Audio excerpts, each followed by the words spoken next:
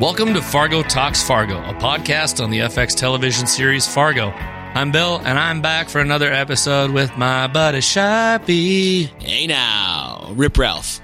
Ripstick? Rip Ralph? No. Those who know, know. Those who know, Bill. Okay.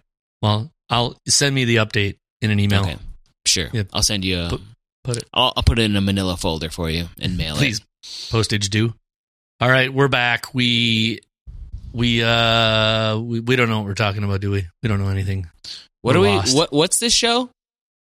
We do so many, Bill. Yes, all the great shows. I think we probably burned our brains out just trying to figure out if we could continue to say Insolubilia more than that opening version of it. Insolubilia. I didn't even get back to rereading the stuff about that I wanted to because it was melting my head. Right. Like when you can't properly describe the liar's paradox to yourself, you're in trouble. I only said Insolubilia 3 times so that you can edit in every time I have to say it. You can edit in correctly. So I'm making some more work for you, Bill. Insolubilia. Okay, so right. let's just talk about that. The liar's paradox. Can I hear boop, boop, boop, boop, boop, boop, boop, news update that people may or may not care about, but we do see statistics on our show. Really, honestly, Sharpie, from what I can tell based on numbers, about a third of the people, maybe just a little bit more than a third, don't listen to the hot dish. Because the numbers are not equal. So I think there's some people who are like, I can only take so much of these two doofuses. That's totally understandable.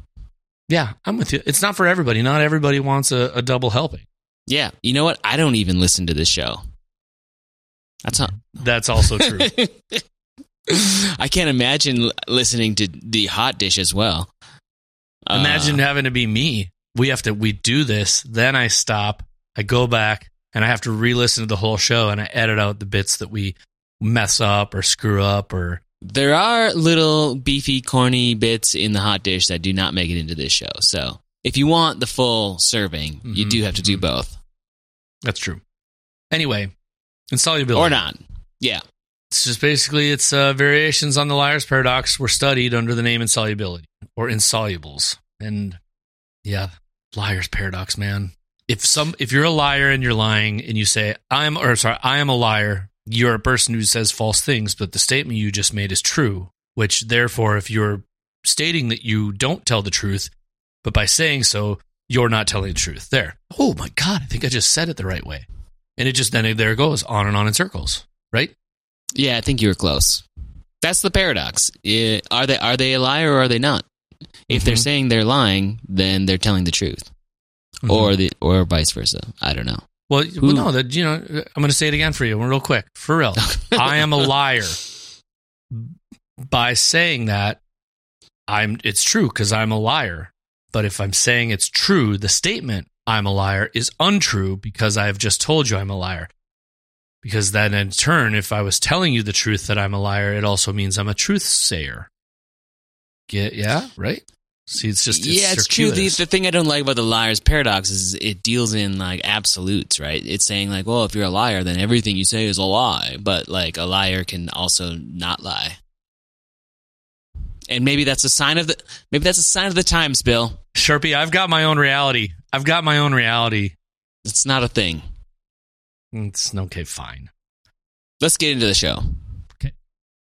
Tell me something new. We can come back to the liar's paradox later if we feel the need. I know you have some hypotheses on, who is the liar and what are they lying about. I mean, we all kind of know something. Yeah. No, all of them, for real. I don't think Wayne's a liar. No. Or is he lying to himself that... Yes. Okay. Okay, I guess we did...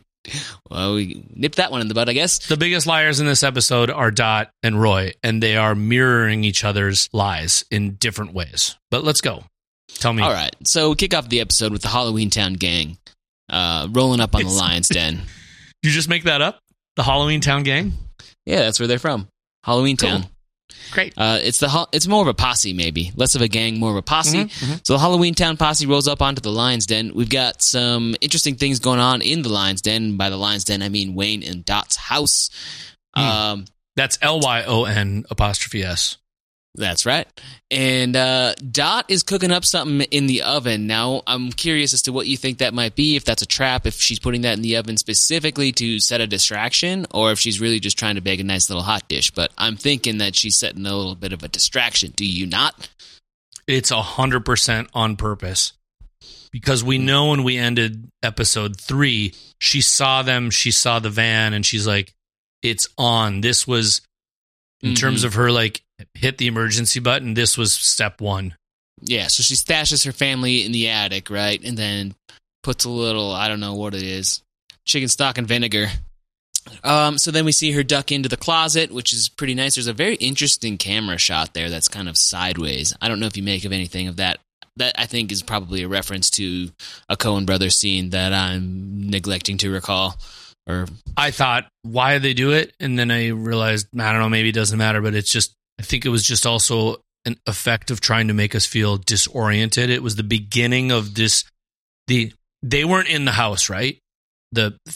We're in this perspective of the Halloween posse outside the house. But this is a scene of inside the house, and it's Dot, if you slowed it down, which I'm sure you did, it's Dot walking through all these like hanging ghosts and shit. And I think in the house is disorienting. Outside of the house is this regular people's street. That's what I think it is. Gotcha. Okay, I can get down with that. So this is a long scene. This is like a third of the show almost. It's like 15 minutes, and we don't need to break down the whole thing, but there's a couple little good nuggets in there. I'm still bent on the fact that there's some absolute diehard references in this show, and I'm calling it right now. Well, I called it kind of earlier, but I'm still betting that at some point Dot says "Yippee-ki-yay." And do you know what I mean? Do you know what do you know what I'm seeing in this diehard reference on this episode? I do not. I did not pick up. I want you to tell me because it's the ladder in the air ducts. So Die Hard, Bruce Willis. It's the laundry chute, John by the McClane. way. Yeah. Well, okay, laundry chute. Right. It's a laundry chute, but it's similar to an air duct. Yes, sir. So that's and maybe I'm pulling a stretch here. Don't care. Gonna stick with it. Gonna keep forcing this throughout the entire season of this season of Fargo Talks Fargo. I'll ride the pony with you. But yeah, I think that's a Die Hard reference. It's John McClane crawling through the air ducts, trying to save his family, man. I like that. And the previous reference was the bloody feet, walking along the glass. Also Die Hard. Come on. Oh, wow. Yeah. Okay. I'm hearing you now. Mm-hmm. Who's Hans Gruber then? Hans Gruber is... Is it Roy? It's definitely Oli, Roy. Or is it Oli? I don't think so. Maybe. You could be onto something there. Yeah. Okay. Man, I got a whole different thing out of that, the laundry thing and the ladder. Okay, let's get into that. How does it make you feel, There's Bill? nothing mattered. It was just one of my usual dumb jokes. Can I back... Dot is the dirty laundry? I just want to back up just a little, just mention Tiny Tim doing a cover of I Got You, Babe. It's great. And I believe that is the version that also features Bob Dylan. Okay. And as we've probably mentioned on the show, and you've already mentioned this season, that Bob Dylan spent time in Fargo and is originally from Hibbing, Minnesota, back when he was known as Robert Zimmerman. So I like the nice little tie together. He worked at the Red Apple, which was referenced by the Olmsteads. Yes. So I really think these people work hard at this show. That said, I think Dot, to a certain end, is playing a game. When they went in, everyone opened doors and saw mirrors, and it's a fun house. And it's like, so I kept thinking, okay, we got fun house, but I just love the way when she, fast forward, sledgehammer in the face, pepper spray, all that business, that Gator just rips the mask off and just goes, what does he say to her? He's just like, Nadine, basically I just love how much it breaks everything. He says, Jesus, Nadine. And then she says, there's a baby in the house. And he's like, she's like 9. I just thought that was super good. But what I was going to get at about she's playing games, it's Chutes and Ladders was what I was thinking. Oh, I like it. But I really actually I kind of like I'm with you. I want to hear yippee-ki-yay, motherfucker, just as much as you do. It's going to happen. It's going to happen, man. But it's all real. It's all real to her. I'm not trying to pretend that Dot isn't dead serious. I just think it's she's gaming the whole system. She's gaming them. In a way, okay, who's the liar? She's living massive falsehoods. And throughout the episode, she continually backs them by getting other people to continue down her whole thing. So, I don't know. And also, giant, nice piece of The Shining was in this as well. Mm-hmm. When he was smashing that door down, with the fire. He didn't put his face through it, obviously, but, very Jack Torrance vibes and a winter escape. Totally. She escapes down in the winter, down the trellis and all that, but it is what it is. Poor Wayne, though. Have you ever actually played Chutes and Ladders? Absolutely. How about Candyland? Absolutely. Chutes and Ladders or Candyland? Hi-Ho Cheerio, too. Played that. What are you going to go with? Oof. As a youngster, all I ever wanted was my brother to play a game with me, and if that was, old school and he was 9 years older than me, it was Stratego, man. I needed to figure out how to beat him at Stratego. That wasn't an option, Bill. I know. I'm just telling you what's in my heart, dude. I can't deny the heart wants what the heart wants. Chutes and Ladders or Candyland, and you say Stratego. Oh, Candyland. If I had to pick between the two, it's 100% Candyland because. Okay. How about Candyland or Operation? Ooh. Does it have batteries? Or are you going to have to search the house? It does have batteries. Oh, full Operation. Full battery. Now it's Operation, yeah. Yeah, Operation was one of those games where it was so fancy because it was electric. I don't think we could even afford Operation. I never had Operation. One more thing about that whole the Halloween Town posse debacle. I loved how the mayor of Halloween. Yeah, I loved how the mayor of Old Town got her teeth knocked out. How in the beginning that mask has full teeth, and by the end, the actual individual teeth are knocked out of the mask. So awesome! And then there's the line later where he goes, "Wipe that stupid grin off your face." Yeah, it's already happened. Already got that grin wiped off her face. Roy's church, the Church of Roy, the Church of Roy's churchy church. You're the theology major, so I'm going to lean on a lot of you for some of this religious stuff. We've got the book of Joshua coming into play later. Mm-hmm. He's one of those corn-fed Christian men. He loves his Jesus. I found it funny that it didn't feel like he was praying originally. He's very much, me and Jesus are pals. Old friend, whereas there's a whole bunch of you were there other people who have a lot of a different attitude towards their version of Jesus or Christ or God, where they're a little more below and hopeful for help. And he's just like, you were there, the midnight man with the serpent tongue, like Jesus and Roy have had the same fucking battles. Get real, Roy. Yeah, we do get a little of his backstory, though. This is clearly this is a story from Roy's history of this guy, old Baylor Mays. Cut his children to pieces, apparently, and then killed his wife. And then Roy stumbles in on it. I don't know how old Roy is at this time. Is he a lawman at that time? Is he just a kid? Do we even know? Do we know more about old Baylor Mays, or is that going to come into play later? I don't know, but we're getting a little bit of backstory that, for a long time, this guy has seen some gruesome stuff, and maybe that has shaped his Christian sort of / cynical view of the world. Right and wrong. We work from that, and he works his way into the house. We eventually see that what did you make of the cuneiform or the runes or the whatever?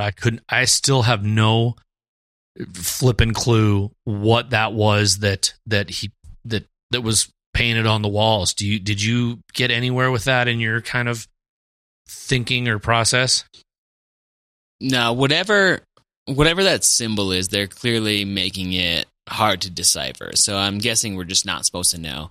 What I did was I redrew the symbol and like Google reverse image searched it and found nothing. I went through pages and pages and pages of runes, couldn't find anything, tried to combine some, don't know. Either it's like a very, very, very deep cut, or we're just not supposed to think too hard about it. I've officially realized the error of this show, one of many, I'm sure, which is I did that on the commercial break, the exact same thing the night I watched the show. And had I just been honest with you and told you the depths of my obsession that I drew it in, on an iPad in an app, and then I Google reverse image searched it, I would have told you, don't do it. There's nothing there, bro. And I didn't. So I apologize. I apologize so much to you right now. I'm so sorry that you spent that time. I just texted you the image of it as if you didn't already have it. So fudge. Yeah, I have it. I have the same image. I mean, you never know. We could have come up with something different. You might have stumbled across something that I didn't. We had to go there. Can I talk about the magic that is John Hamm for a sec? I really do. I really appreciate John Hamm. I am a massive Mad Men fan, and this is the first time, and I just sent you a picture. I texted it to you if you want to take a peek. This is the first time, because John Hamm you can act with your face, and after he sees that symbol, look at his face. That is the face of fear. He is freaked out. And if you scroll back through anything, sure. Roy is always confident. He knows what he's doing. He's everything. And it is a split second. If any of y'all want to watch it, it's right after he sees it. It's right before the break. He looks scared. And I think that's John. Like, that's a character development. That's what's really going on in that guy's world. That's all. I just want to talk about that. That's the first time I on the rewatch, I said, that is the first time I have seen what I would equate to fear in Roy's eyes. Now, is he scared? The question is he scared for himself, or is he scared for the twins? I don't know. I just don't know. I mean, it's the whole family. It's the whole. I don't know. Is it bloodline? Probably. One of the things that I liked about this whole little set of images is when he's in the church and he's telling the story of this old Baylor guy. Old Beelzebub. Yeah, and when he says old Beelzebub himself, that shot of Ula going down the hall where it's almost like the angle of a security camera. It's like this very voyeuristic angle, which is very unique. It's only that one shot, and I thought that made that whole scene so much creepier. It's eerie. It's very eerie. You're right. I do love it when the show leaves us with questions, and I do kind of love what it does to us sometimes. It maybe doesn't do it to every viewer or listener, but this show, from time to time, it messes me up from the standpoint of I don't know how to stop my curiosity, like reverse Google image searches and whatnot. But let's get to the hospital. Did you grab on the second watch, I, of course, noticed the name of the hospital. Did you? No, I didn't, actually. Real nice throwback to Minnesota politics. It is the Walter Mondale Care Center. Nice. Former famous Minnesota politician who also had a failed run against Ronald Reagan back in the day. Mm-hmm. So lots of Ronald Reagan references in this episode. Yeah. We leave this experience where Roy is in a church and having this ultra kind of religious experience, and I'm thinking about the beginning of the crafting of these stories, these people who are lying and the paradox they're creating between the things about them that are true, like I mentioned in the hot dish. Are you Dot? Yes. Is that a lie? Well, she does go by Dot, but she's also Nadine. So is she lying or is she not lying when somebody asks you, you're Nadine? She's like, no, I'm not. So I'm just kind of building around this thing, and we open on this very vivid portrayal of a stag or a deer, right? And it's on there long time. And Scotty's asking her about the demons. Is that what it was? Mm-hmm. And yep. What is it? Dot tells her there's no such thing as demons, only men.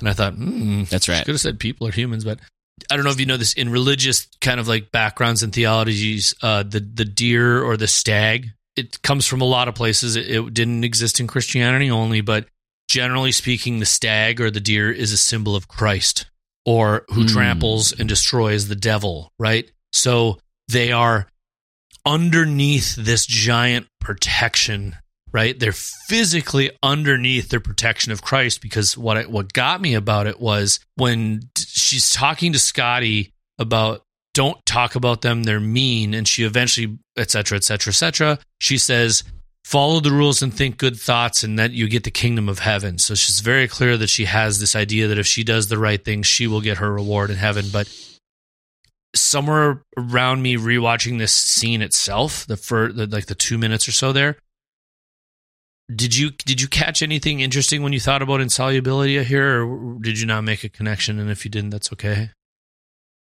Not about Insolubilia, but I've got some other stuff, so I'll let you keep rocking. No, well, okay. She's manipulating Scotty, teaching her how to tell the lie of the story. So we don't talk about them, and if you talk, and she's manipulating her. She says, if you talk about them, they'll come back.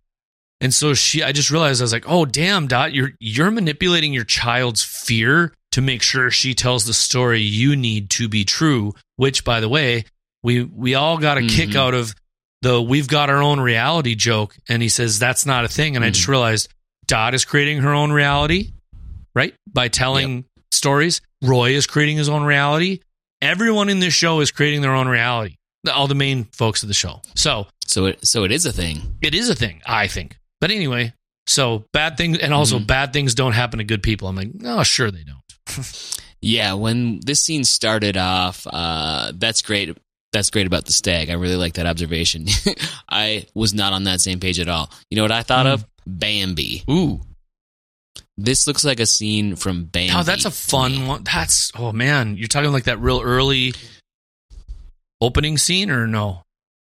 Yeah, I think it's like midway through Bambi. I mean, geez, I haven't seen that in like 30 years, but it's when Bambi's mother dies. It's like wintry, right? And it's panning through the forest, and this is when Bambi's mother gets killed by the mean, nasty men.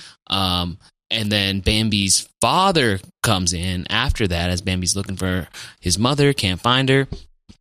And his father comes in, and what does his father say? He says, "Your mother can't be with you anymore." Ooh. And that is the last scene in Bambi that we see Bambi as a fawn. And immediately after that, Bambi's like got antlers. He's grown up. He's prancing around the forest. So this might be the last time we see like Scotty in more of like a childlike, vulnerable state. We might see Scotty come to her own and start to, be a fighter and not rely so much on her mom, because her mom is, like you said, preparing her for the real world, getting her ready to stand up for herself. And sadly, the reality of the world that she's crafting. I just sent you a screenshot from a scene from Bambi, and you've got a real great look here. But I will say that that is kind of the poise of the deer and the stag and a lot of things. Sure. I think I think you're right. I think these are. Here's the deal: we can both be right about this. You know what I mean? Like totally. they can be. They can live on their own and not negate the other. Ooh, goodness. I love how the scene goes from this like very cool look too, and as the camera backs out, some like motivated light, ambient light like turns on, and it warms up as you see the mother coaching Scotty. Very lovely.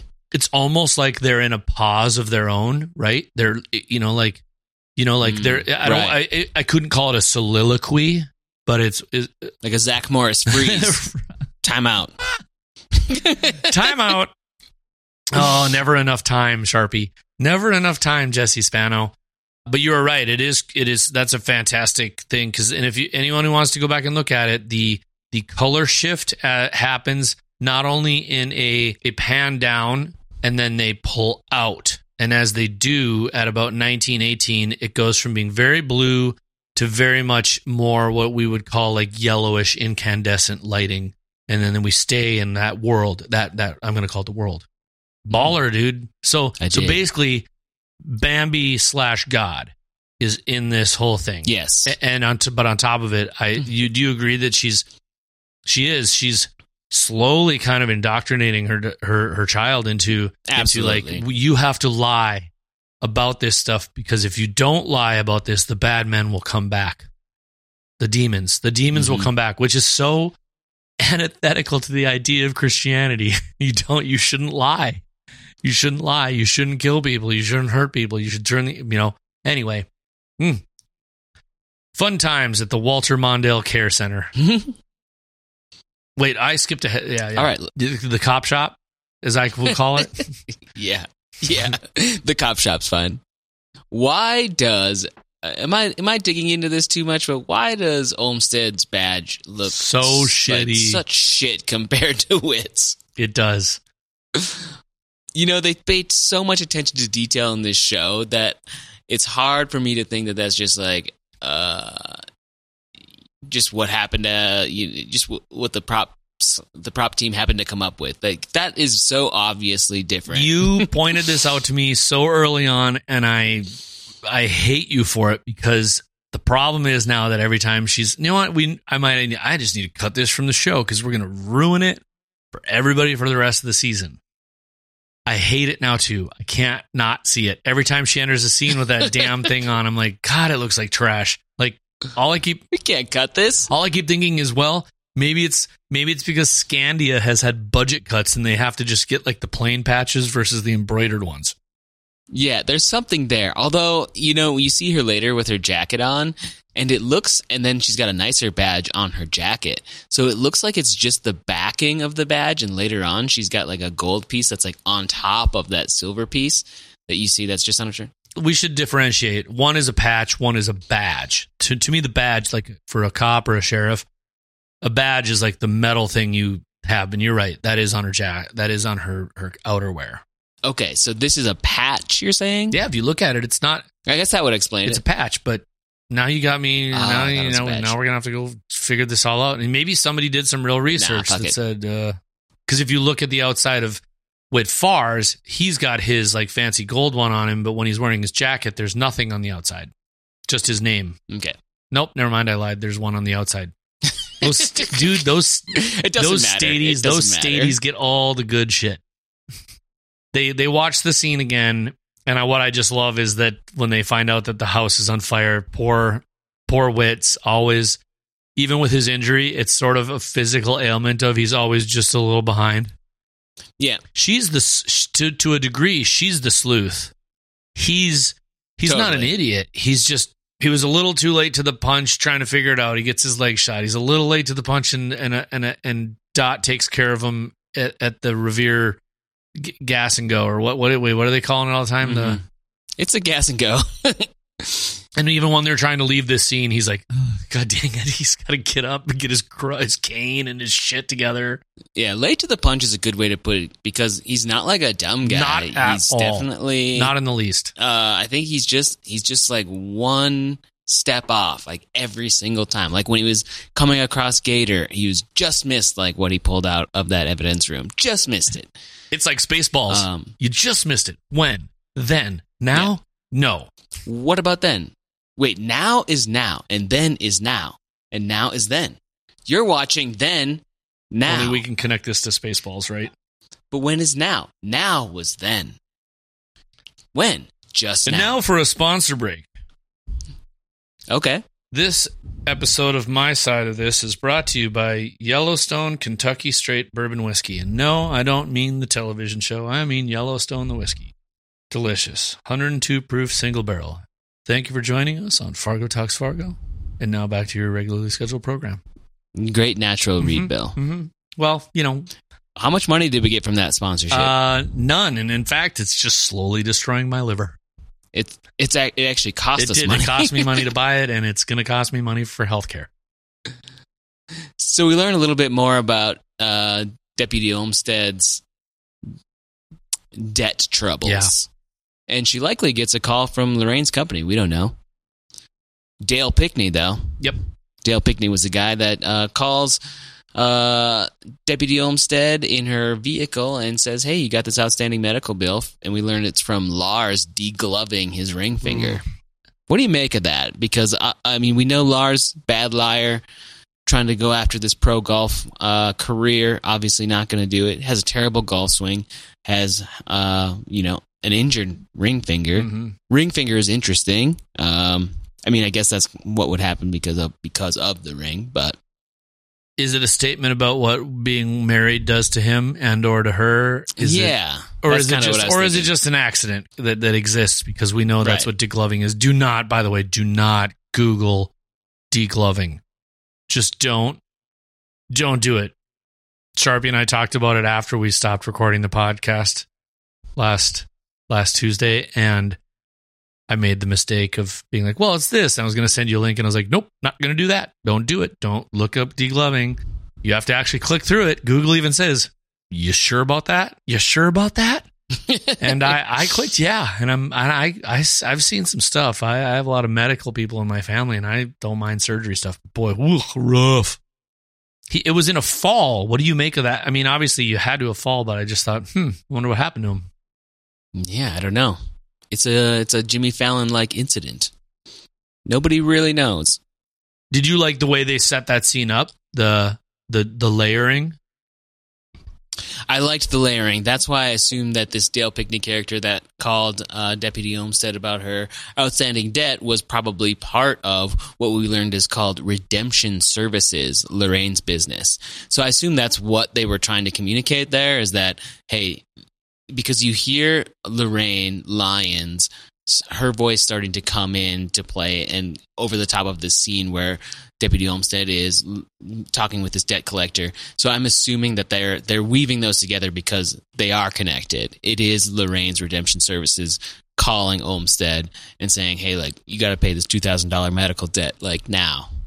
And what Lorraine's talking about is she's being interviewed by, I think, like a guy from Forbes or something, about the success of her business and like how they're providing Americans like a way to fix things themselves. And I talked about this a little bit in the hot dish. If you want my opinion on that, you can go over there and check it out. But she's saying that Americans, they don't want a handout.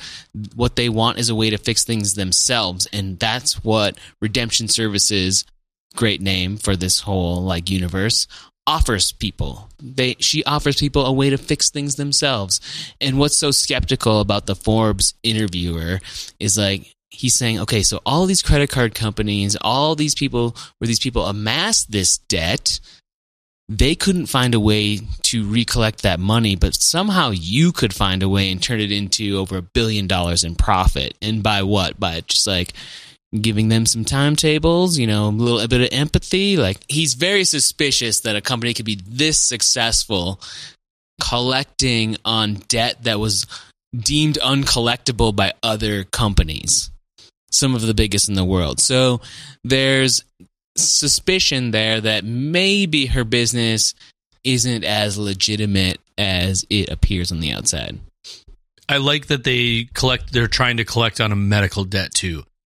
This wasn't at least on her part and Indira's part, like they're trying to collect on a debt for an accident. Maybe she hit him with a golf club. I don't know. Mm-hmm. But versus the idea that she's like, we're Dale Pickney calling to say like, we're trying to collect on the debt for the golf clubs you bought. Nope. The medical bill. Like that's what they're trying to collect on. Yeah. And it's terrible. And she talks about the powerlessness of debt. And redemption has two. Yep. If you Oxford Dictionary, two meanings. One is a noun that means the action of saving or being saved from sin, error, or evil. That's cool. Good. Getting on that religious train again. Sorry. Number two definition is the action of regaining or gaining possession of something in exchange for payment or clearing a debt. Who else is a highly religious figure in this season so far who has taken some sort of umbrage at exchanging payment for a debt? Interesting stuff. And there's a lot of mirrors in this episode. There's a lot of mirrors in characters. There's a lot of reflection in protagonists and antagonists this season. Spellbinding. The Forbes interviewer goes on to say, aren't you the one calling at breakfast and dinner? That's so good. I liked that line. Dinner. What time is dinner for you? Me now or me as a youngster? Oh, there's a difference? Yeah, well, I'm in charge now. Okay. Well, I think we're going to get to the gist of the question here. What time? 5:30, maybe. Dinner around here is, okay, wait, we can mince words about it. Is it dinner or supper? That's what I'm saying. So dinner for you is supper. Dinner, and he says breakfast or dinner, so I don't know if he's like saying, because some people call dinner lunch. That is wow. This is hearkening back to an hour-long conversation between my dad, my brother, and I driving from here to Kentucky to Florida. It's onto something. But I guess the other point would be lunch was like something that was like a snack to farmers here growing like in the old days, not in my youth, not in your youth. Sharpie and I did not grow up. We have soft fucking hands. We touch keyboards and things that are cleaned with cleaning products. We don't touch dirt. Not dirt, soil. There's a difference. You know what I do? I make software, so I do have soft hands. Bill's right. But I make software. I make software for farmers. Like I do a lot of farming software for like heavy equipment.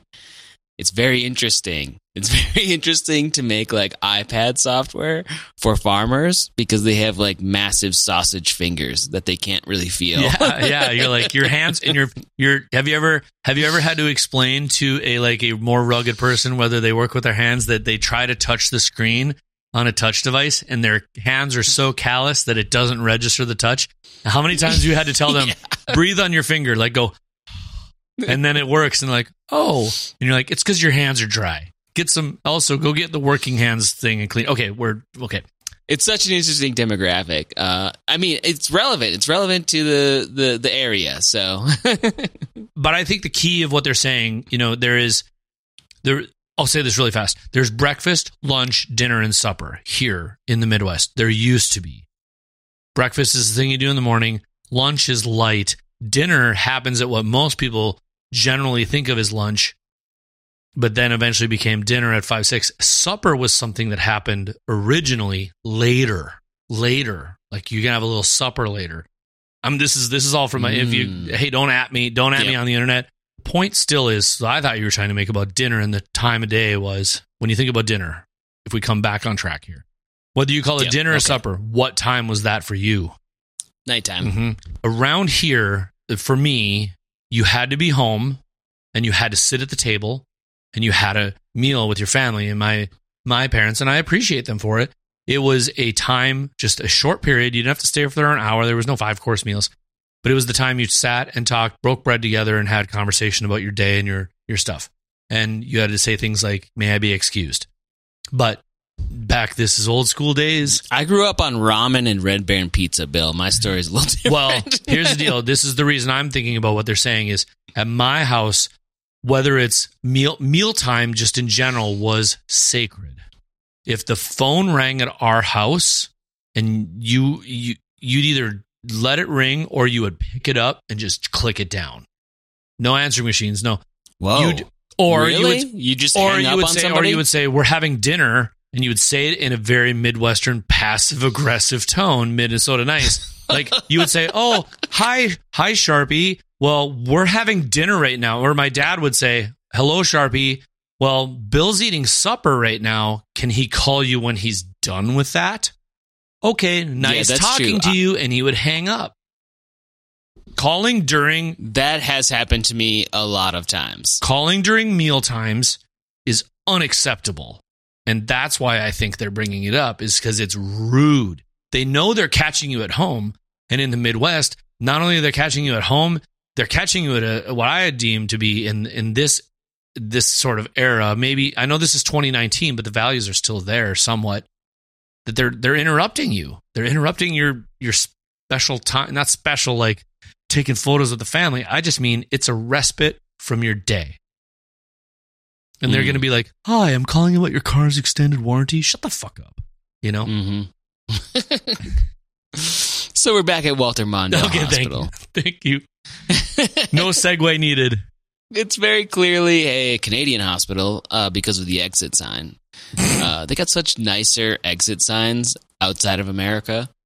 Ours just say exit. Everybody else has like a nice little icon that more clearly illustrates. Oh, come on. You really like you like the person running that somehow is to be. Yes. I want to get out of the hospital. Yeah. Okay, fine. I'll give you the Canadian hospital bit. So Lorraine shows up to the Walter Mondale Hospital. She wants the Saudi package, basically. Thank you. The Saudi Prince package. She wants doctors flown in, private suites. I've seen that before. I've seen like a whole Saudi caravan roll up to a hospital, and it is impressive. Up here, do you know where that actually comes from? From like Rochester? That comes from the Mayo Clinic in Rochester. They literally shut down chunks of floors for Saudi princes up there. Bring me back to tell me about the Saudi package, Sharpie. She immediately thinks she runs the joint. She wants to get people's names. She wants to get them fired. We got Witt and Olmsted, Deputy Farr and Deputy Olmsted coming in.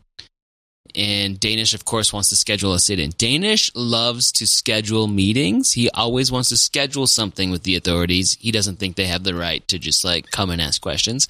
But they usually just walk all over him anyway. This is where we get the classic line, with all the Danish Grave says, Witt, with all respect, we've got our own reality over here, which we have already talked about. And Witt says, that's not really a thing. But what I loved about this scene was when we get to Scotty wanting something to eat, and Dot says, you want, like, Scotty wants a Snickers from the vending machine or something. Dot's like, okay, that's fine. What was so great about this is Lorraine had just gotten done with her little, like, rant soliloquy with the Forbes interviewer on how Americans don't want a handout, and then immediately commands Danish to give Scotty a handout, essentially money to pay for her Snickers. But what's great about this is she just got done saying Americans don't want a handout. Then she commanded for someone under her, beneath her status, to give a handout, but she refused to acknowledge it. She turns away and looks away because she doesn't want to see the handout happening. Nope. She's building her own reality, which is what we just said. And it goes back to what you said earlier, Bill. It's all of these people are crafting their own reality. They're all within the liar's paradox. She is crafting her own reality, even though... so Danish just said, we've got our own reality. And that's what she's doing. She's creating her own reality by not witnessing the handout that is being given from her to her granddaughter. If she doesn't see it happen, it didn't happen. She's crafting her own reality. Yeah. And I think that was kind of the point of this scene. Yeah. I like a lot of that so much from and I know these aren't true paradoxical statements, but we're taking the idea of the paradox of you can say it one way and it's true, and you say it another, and if you don't acknowledge both statements, they're both true, they're both a lie, and they're both bullshit. Yeah. Yeah. I didn't catch the turning away portion at all. That's 100% credit to you. I caught the idea that it was like, I'll get you something, well, I'll pay for it. It's also a little bit of disrespect to Dot, right? This is really hard. I have a friend named Dorothy, and we call her Dottie, and so I just keep wanting to say Dottie. I know she's been through a lot of stuff, and maybe she's just trying to help, but I also think that she just needs to run the show, but she's just assumed that Dorothy couldn't pay for a Snicker bar if she needed to. Mm-hmm. Yeah. That doesn't satisfy me. So, are we going to address this guy that's just demanding an enema? What do you make of this? I don't know what I make of it. I have nothing here. That guy's got enema issues, and it sucks that he has cancer, but... my note on my rewatch, he's really concerned that he's full of shit. Because everybody that's talking in this show, this episode, is full of shit. Okay. I like that. I don't know. Maybe it's just funny. Maybe because here's the deal. Maybe poop jokes are just good. So they're just, I like that. Everybody in this hospital is essentially full of shit. Everybody in the episode. Roy, full of shit. Lorraine, full of shit. In some ways, okay. Whether or not what they're saying is for the good of the world or for the bad of the world, everybody is lying about something so far. everybody that's got a major point they're trying to make. Like Gator he's not lying. He's just a doofus who can't complete. Deputy Witt, he's not lying, actually. I don't know what's happening in politics. I'm not what I say I am. I tell you need to do this, I'm doing this. Everyone's full of shit. Everybody needs Venom. Drain the swamp. Oh, God, I can't believe I said that. Sorry. Drain Bill's swampy butt. Yeah. Swamp ass. We got to get out of that. All right. I like it. Let's go to the courthouse. Here's what I liked about this scene. A couple things. So we've got the feds, right? What I liked about this scene is something that we didn't really talk about earlier, and I guess you probably have something to say about this, but I love how the feds are sort of gender agnostic.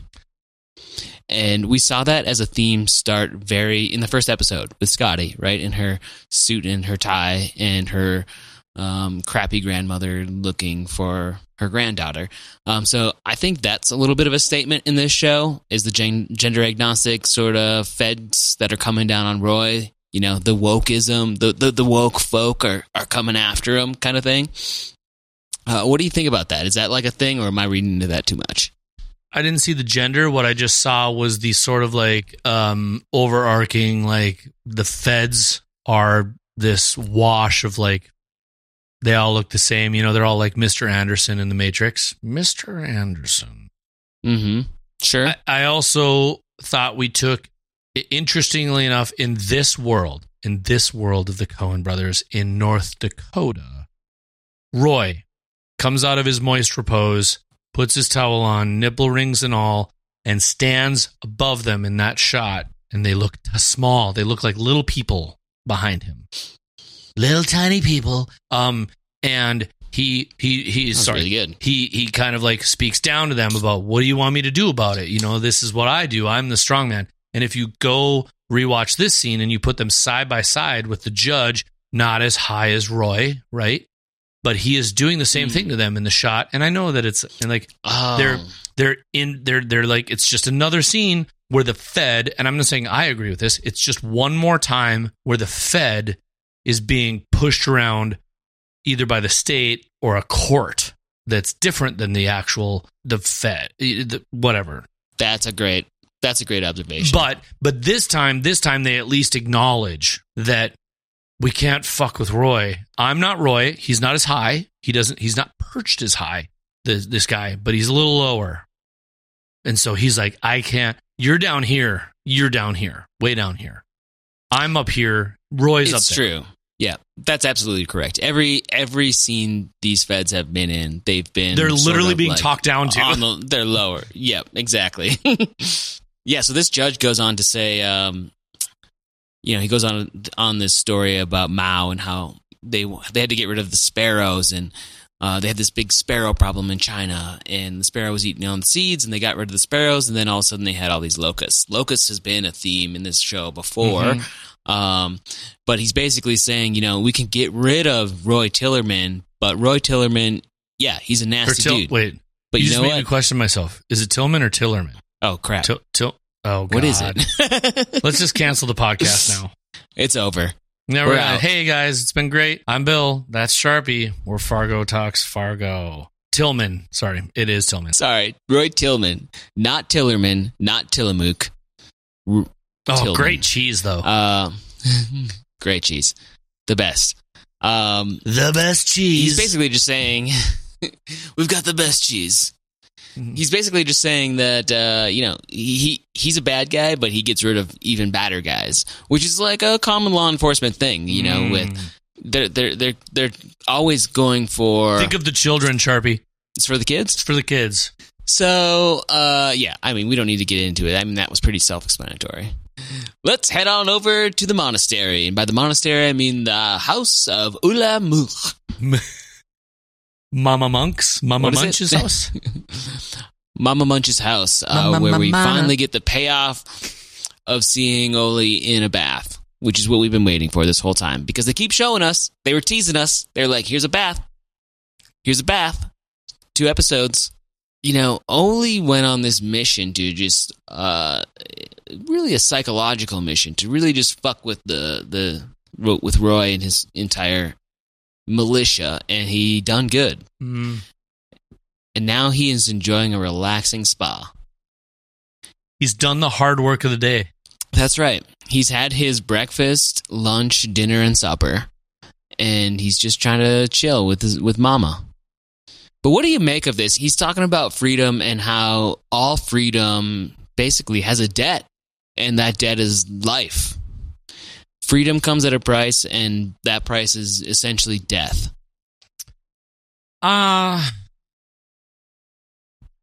If I can do my best to rehash the hot dish, I still think this is a commentary about when Monk was a boy, freedom was a potato.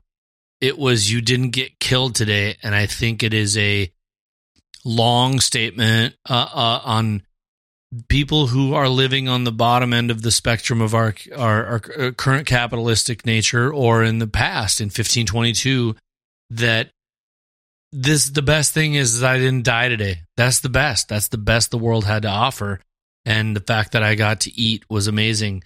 But what I liked is that he wanted nothing more, because only kings, the only people with means, had the ability to desire something more than even that most basic of needs.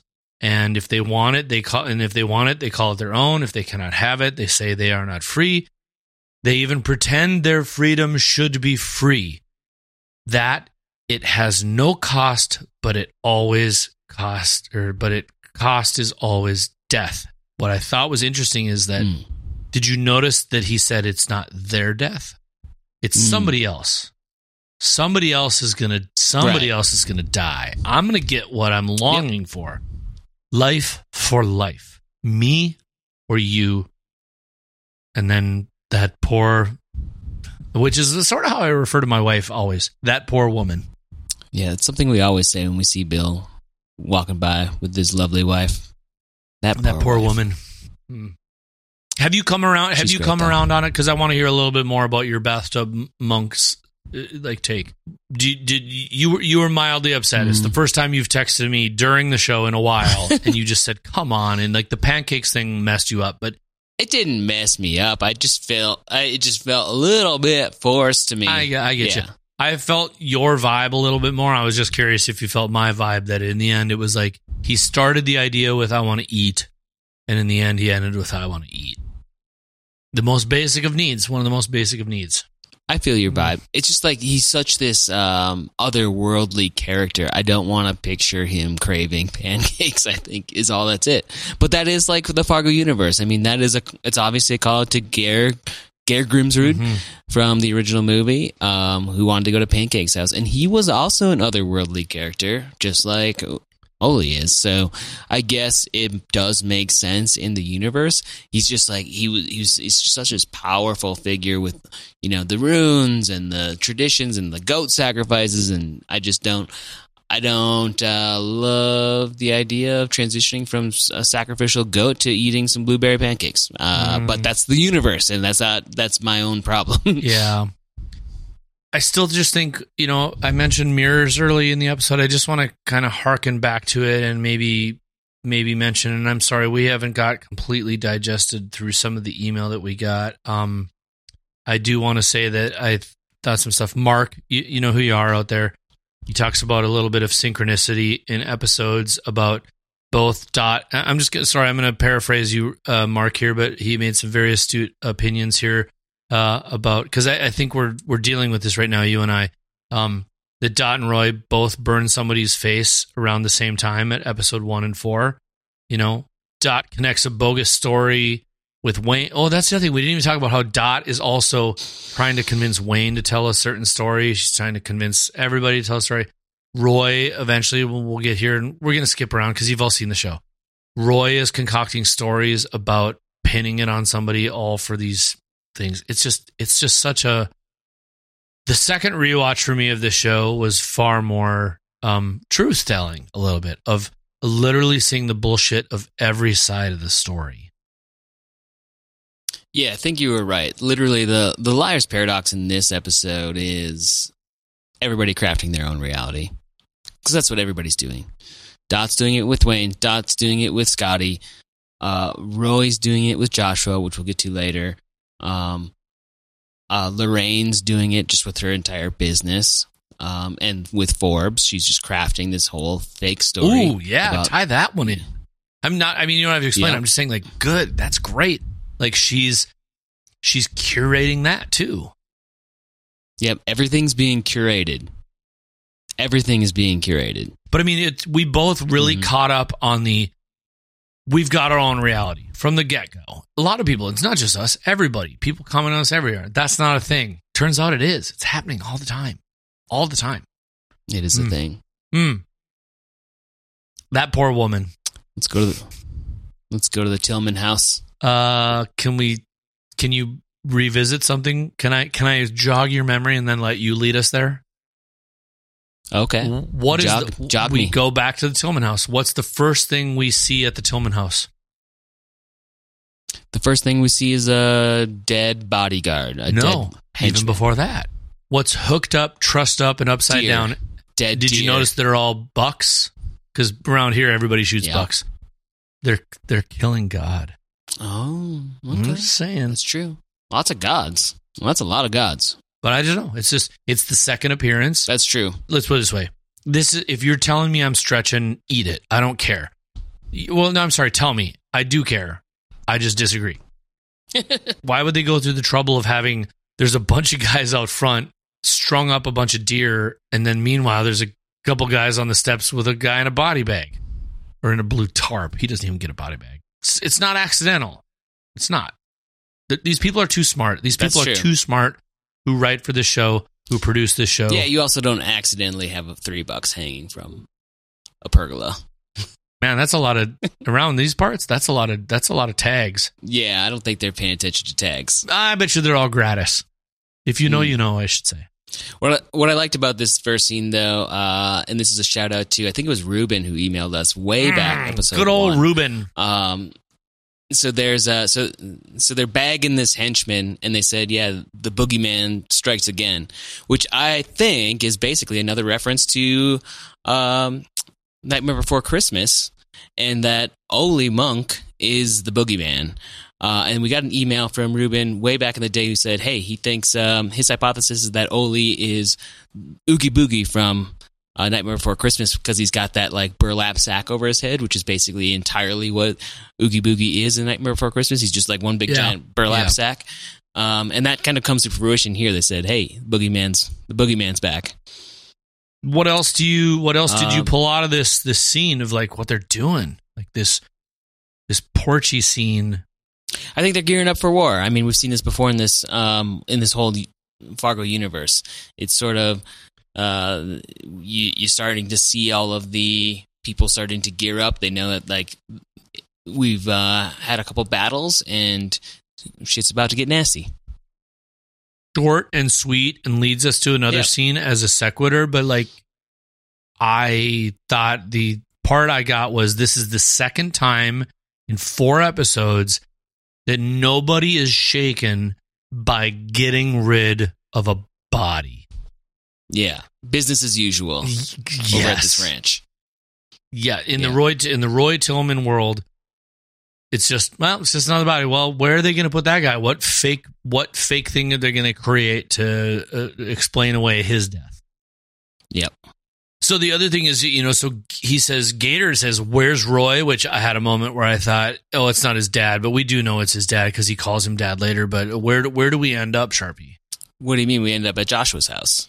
Joshua and let's call it Lenore's house. Oh, do tell. Okay, so you remember way back at the, what was that diner called? Little Texas. Little Texas. That scene in the very beginning where Roy was given a little scolding to this guy named Joshua for beating on his wife. Joshua's kind of a bit of a little prick, not a very nice man. Did you say a bit? Did you just call him a bit of a prick? He's a bit of a prick. He's a full blown ass hat. I think this scene is you know what I love about this? Roy's playing this whole world like a chess game, and he knew by meeting at Little Texas that this guy is going to be a little pawn in his game at some point. And this is where that's coming to fruition. So Roy's playing these chess pieces. Like, he's coming into this world. He's saying, like, okay, I'm going to go back to Joshua's house and use Joshua as a placeholder for this Oli character. I'm going to solve this whole gas station debacle. And this guy's going to be my pawn to do so. Right? Okay. You don't follow? No, I'm acknowledging I'm listening to you. Yes.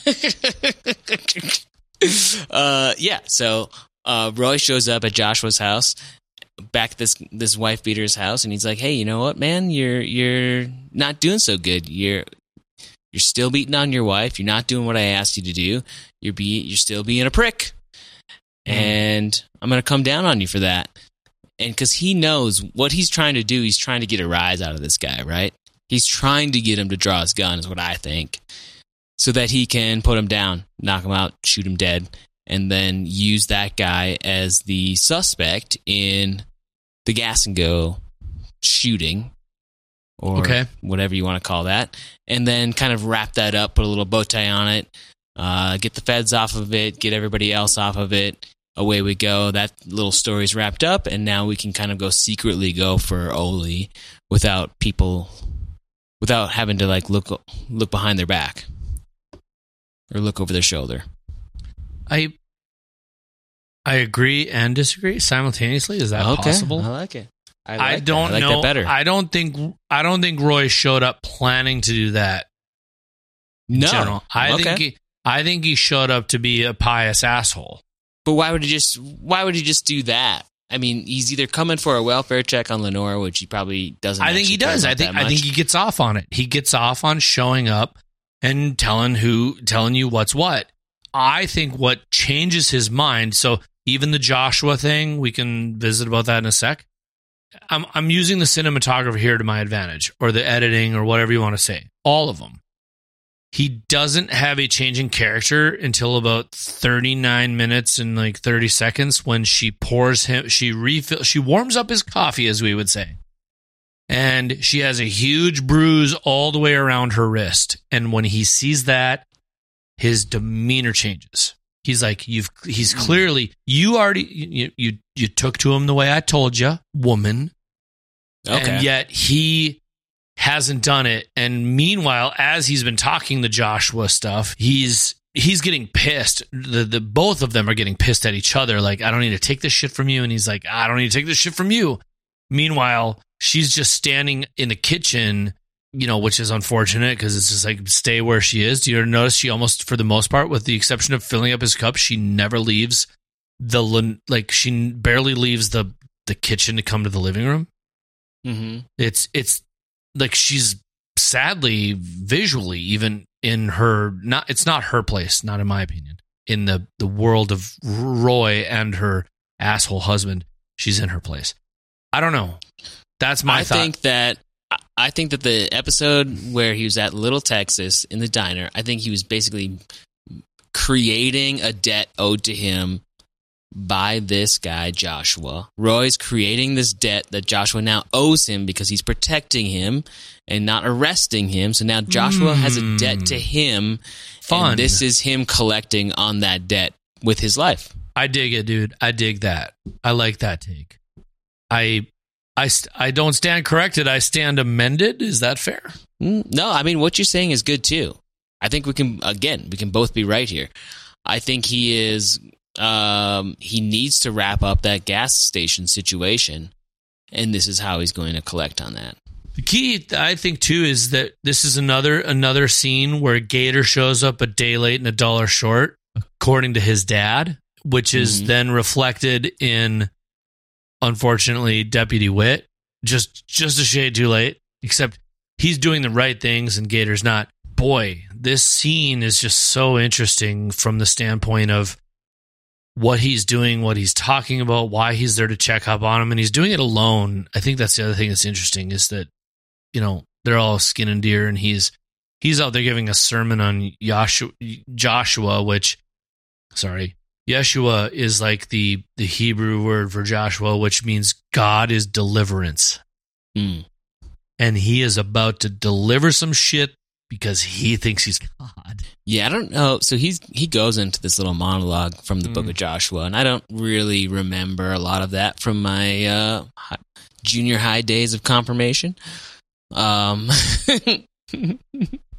do remember, in that story, it's basically Joshua's leading the Israelites, right, to cross the River Jordan. He's like the new Moses. He's the new guy in charge. He's the new sheriff. You're right. Yes, exactly. They're going to part the Jordan River, cross over, and then basically go to war. I mean, that's like what that whole book is about, as far as I remember, and I'm no biblical scholar, but it was a lot of fighting. It was a lot of fighting in the book of Joshua. It was just constant war. I just like the idea that it's another instance in where he's talking about his people and his kin, right? You're not the good Joshua. You're the bad Joshua. Because, right, isn't that sort of what he's saying? Or like, I think I'm looking to you to help validate me, I guess. Because doesn't he say something to the effect of like, he's like, are you one of the good ones? Yeah, thank you. That's the line. Are you one of the good ones? He's like, so the Joshua that I like is this guy. You're not one of those guys. And that's when the gun comes out and he's like, what the fuck are you talking about, all this shit? And then, of course, he like turns it into a whole like, let me tell you about my ancestors and that he was at the big mound of dead buffalo. Like, fucking whatever, bud. Yeah, I think a lot of Christians will describe the Book of Joshua as like God's justice, God getting justice on human evil, and I think that's kind of how Roy views himself. He views himself as a God coming down on human evil without recognizing that perhaps. Yeah. He is part of that evil. And in the book of Joshua, God is just like commanding all of this war. So like, how good are you really? Well, so there you go. What, like paradox. Insolubilia. Boy, Gator just shows up a dollar short and a day late all the time. And well, what was that line he said about he after it all happens, he's like, don't bother. I can see it all over your face. This is another moment where he goes, I already know you're a fuck up and you can't get anything done. And he says 0 for 3. And he says something about like, oh, he worked you over pretty good. And she's like, Lenore. And he's like, no, Nadine. Like, and then he says, it's like he said, some kind of tiger. So they've brought it back again in this episode about her being a tiger. I don't know where we're going with this. And then the husband got hurt and the house caught on fire and blah, blah, blah, blah, blah. And then this is where, much like, or do you feel that way now? Do you feel like this is where Roy is crafting his own truth that you very rightly caught on to of that, yeah, he's building it. He's building his own stack of lies to suit his own needs.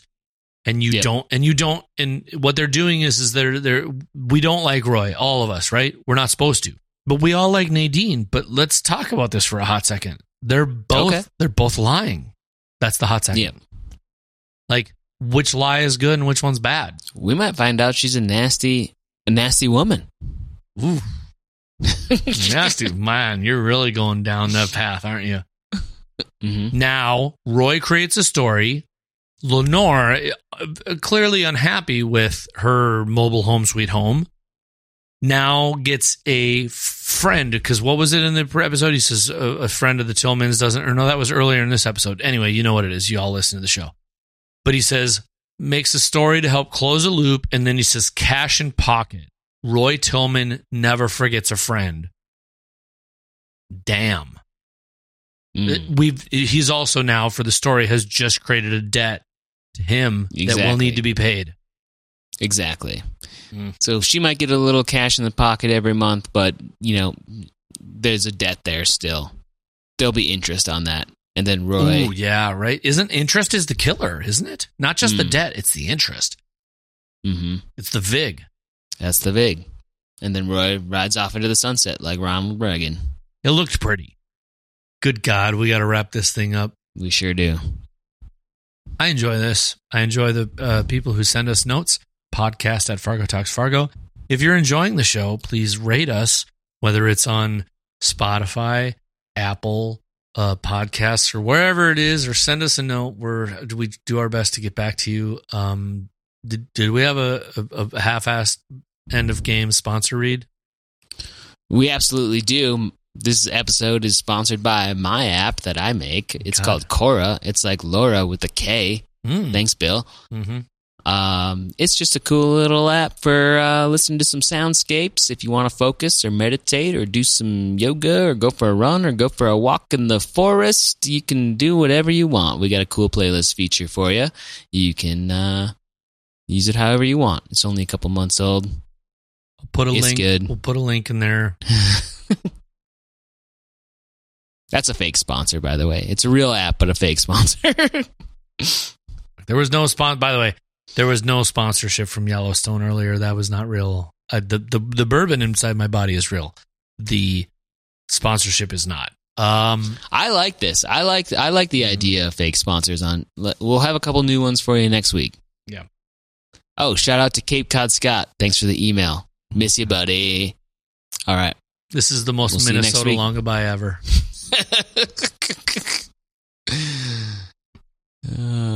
Crunchy peanut butter or smooth?